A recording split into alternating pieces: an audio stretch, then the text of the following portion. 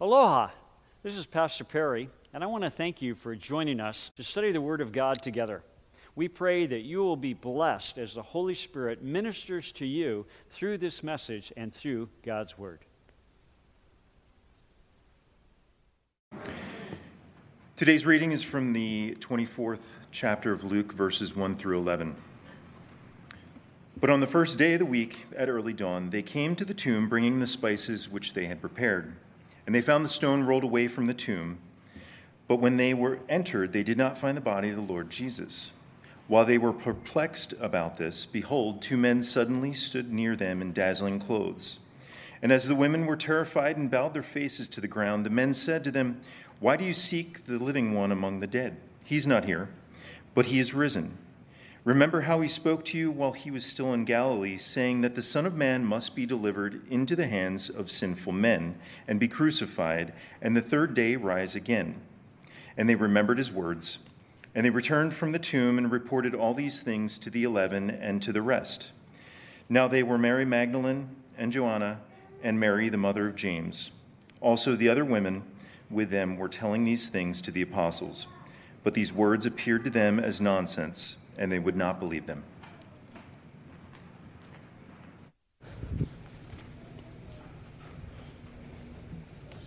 Tom, thanks for doing our reading today.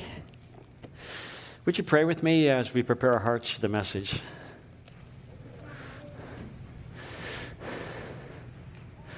Lord Jesus, we thank you that the words that sounded like nonsense to others are absolutely true.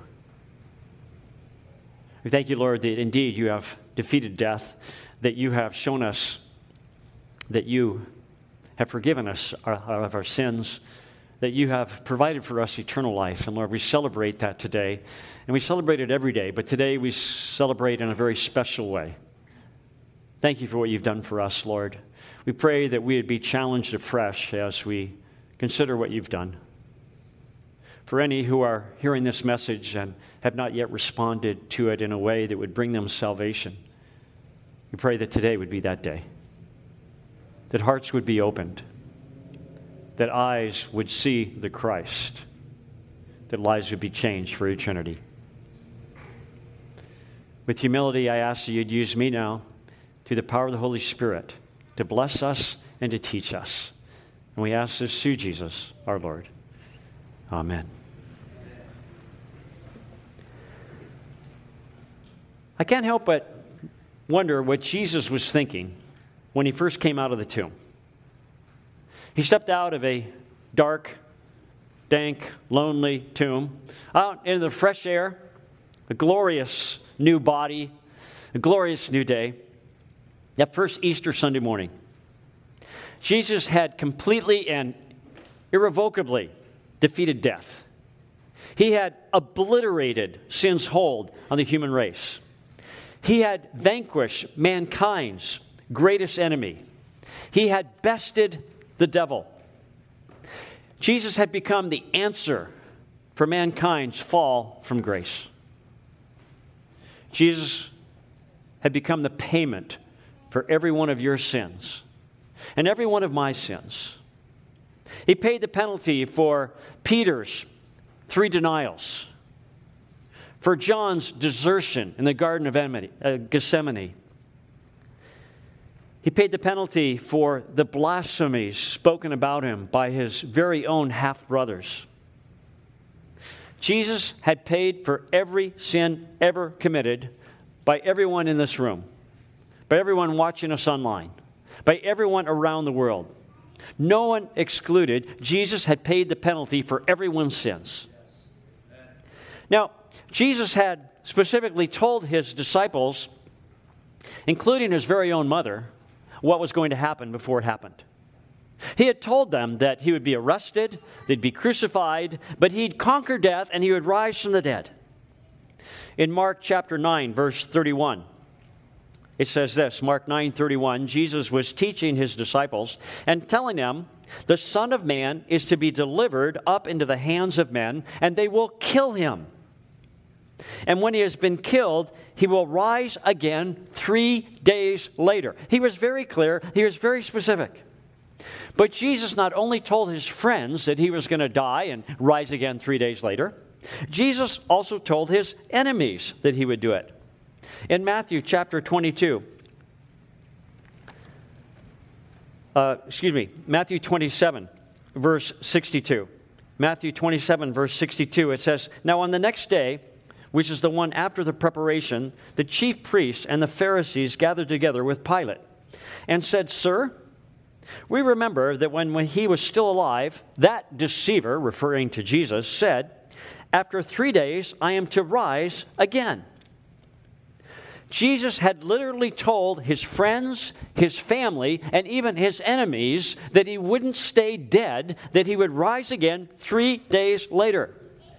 He told the Gentiles, he told the Jews, he told the closest people to him, he told the people who were against him. So when Jesus stepped out of that tomb on the first Easter Sunday morning, perhaps squinting in his glorified body because of the sunlight, I can't help but wonder what Jesus was thinking when he looked around and maybe said to himself, "Hey, where is everybody?"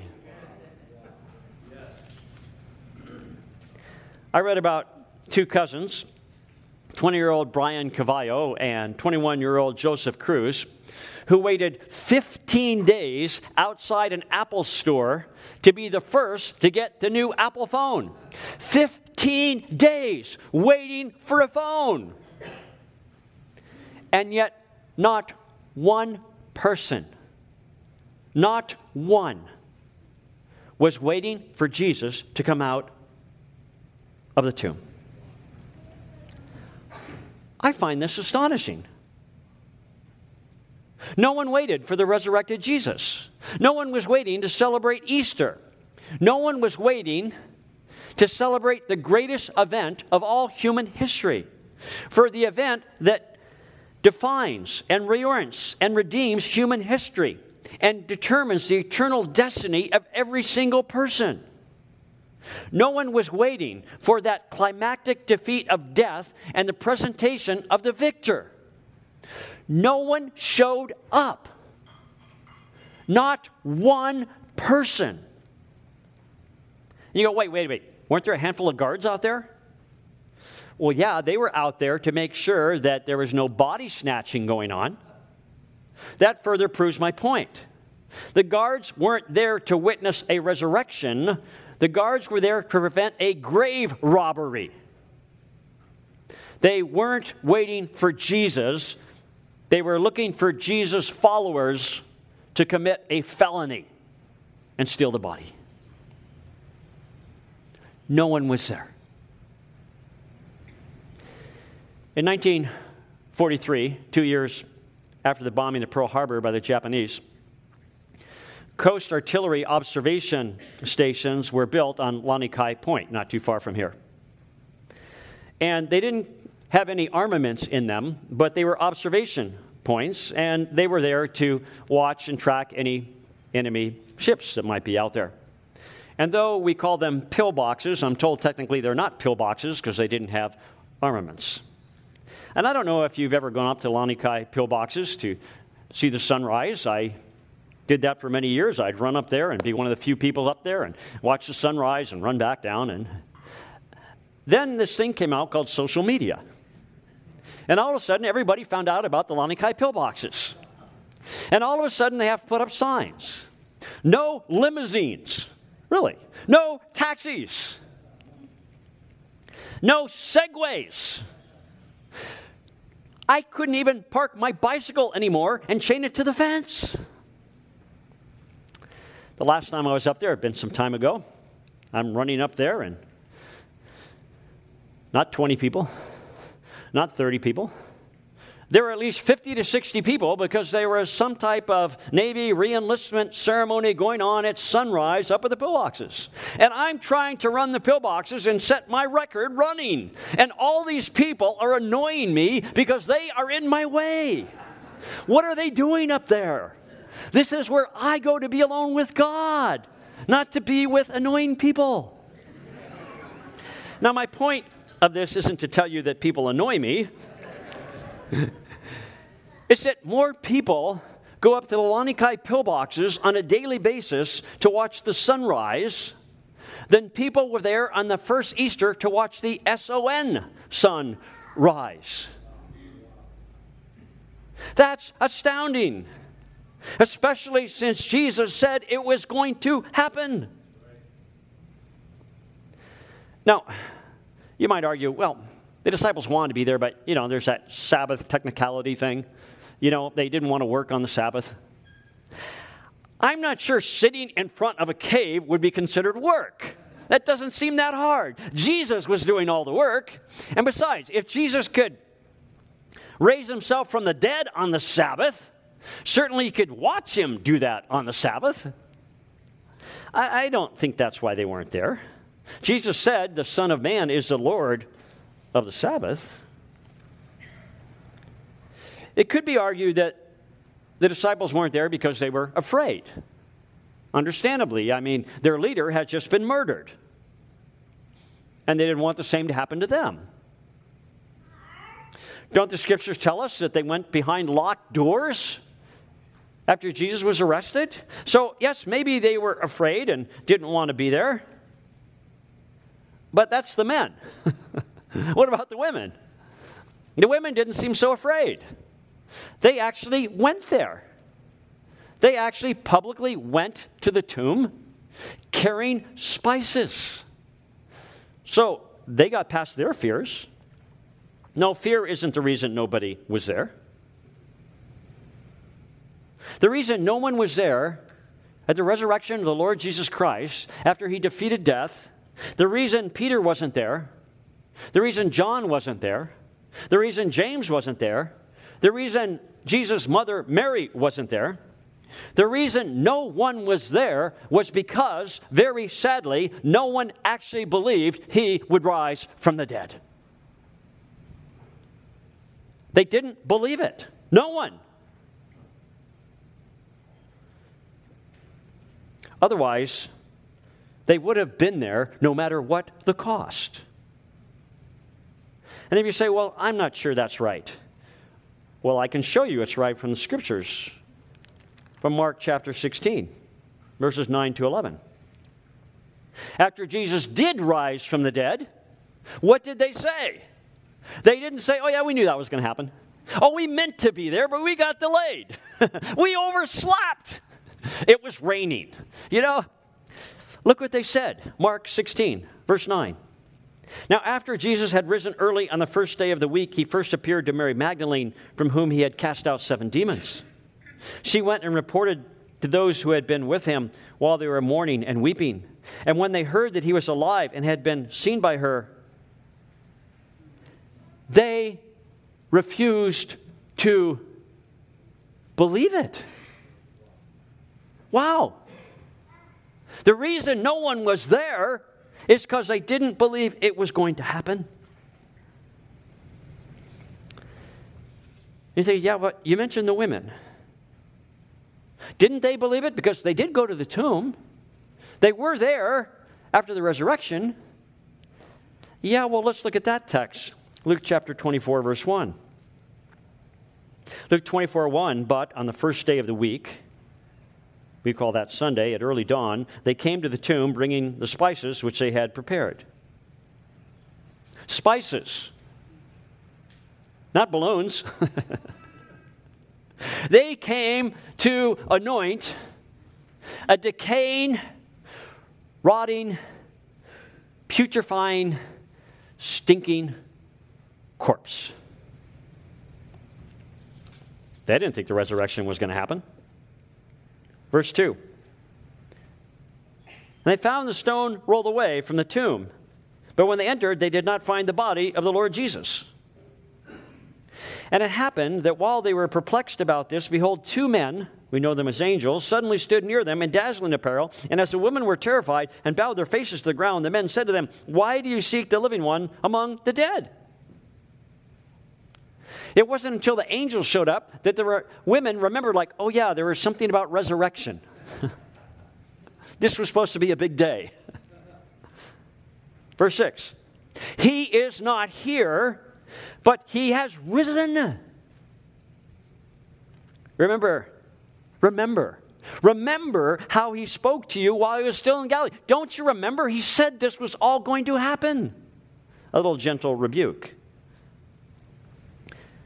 Verse 7, saying that the Son of Man must be delivered into the hands of sinful men, be crucified, and the third day rise again. He told you this was going to happen. And then they go, duh. Then they remembered his words. I picture it this way. Women are carrying the spices to anoint the body. They see the angels. The angels start talking.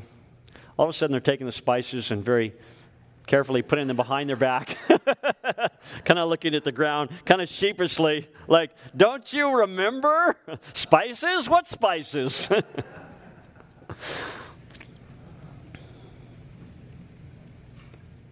There wasn't a woman, a man, a boy, or a girl who really believed it was going to happen. Well, the women were finally convinced. And as I mentioned at the sunrise service, we men, well, it takes more to get us men to be convinced over spiritual things.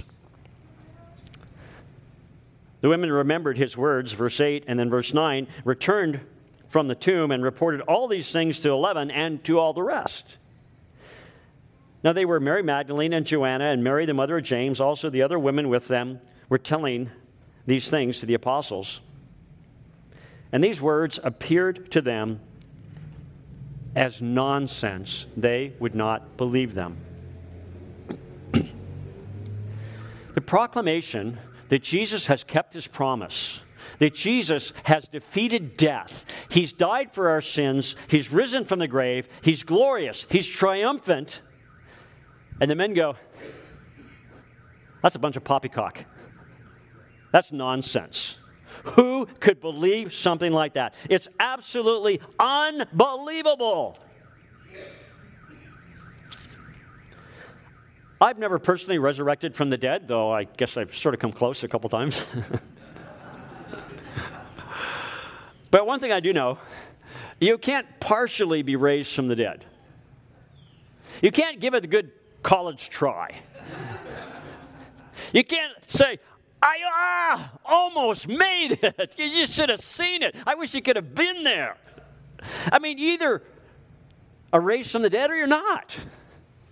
You either come alive or you don't come alive. And with Easter, you either believe it or you don't. You don't partially believe it. You don't say, well, I believe in the marshmallow peeps. The chocolate bunnies and the Easter eggs, it's just the Jesus part I have problems with. Well, then you don't believe. You can't just partially believe in Easter any more than Jesus could just partially be raised from the dead. You're either all in or you're all out. There's no middle ground. Jesus either rose on Easter or he didn't. And you either believe it or you don't. And everyone starts out not believing in Easter. We have that in common. Peter didn't believe in it. James didn't believe in it. John didn't believe in it. Mary didn't believe in it. I didn't believe in it. And you didn't believe in it. But at some point, something has to happen. And we have to make a decision. And that decision will determine our eternal destiny. Whether our sins are erased forever and we are granted eternal life, and we have to decide. And we either go, this is utter nonsense, or we say, it's unbelievable, but I believe it. At some point, the miracle of Easter has to become more than just an historical event in your life. It has to become personal. It has to be more than the miracle of Jesus. It has to be the miracle of Perry, the miracle of you, whatever your name is. The story of Easter can't just be that Jesus forgives sins. It has to be that he has forgiven your sin. It has to be personal. When I was a boy, my parents were cultural Christians. My dad raised Greek Orthodox. My mother raised in the Lutheran Church. They had a lot of religion, a lot of tradition. They celebrated Easter, but it hadn't become real to them. They went from church to church in the military, different chapels and things, and I'd come home with Sunday school lessons. And at this one particular church, my mom said, well, this is odd. None of the Sunday school lessons ever talk about the miracles of Jesus. And they said, well, let's just see what happens at Easter, what the Sunday school lesson says. Certainly they'll talk about that. And so I came home from Sunday school after Easter and showed my parents the Sunday school curriculum we had. And curriculum said something like, and Easter is the almost miraculous event of Jesus coming out of the tomb. Almost miraculous? I mean, it either is or it isn't. He either did or he didn't. My parents left that church. They found a church that taught the true message of Easter. And the whole family got wonderfully born again.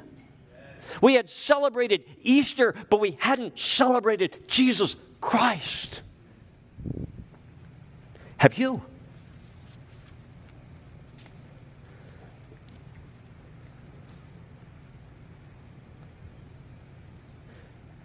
The reason Peter, James, John, Mary, the disciples, you, me, have trouble believing in Easter is, quite frankly, it's unbelievable. My favorite hymn, Amazing Love.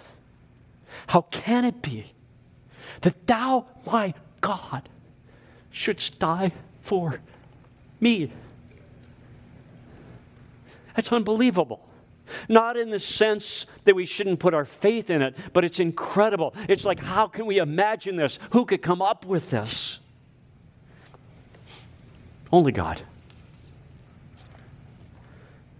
We need to believe in the unbelievable. Yes. That our God, Jesus Christ, would die for you and die for me and not stay dead.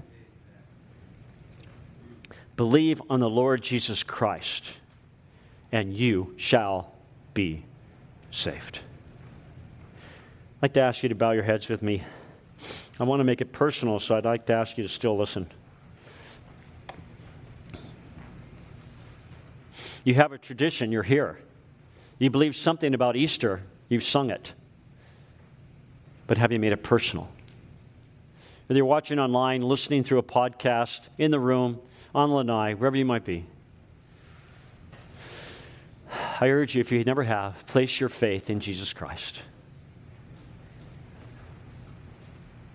Say something like, Lord Jesus, I believe that you died on the cross for my sins. I believe you rose from the grave and conquered death.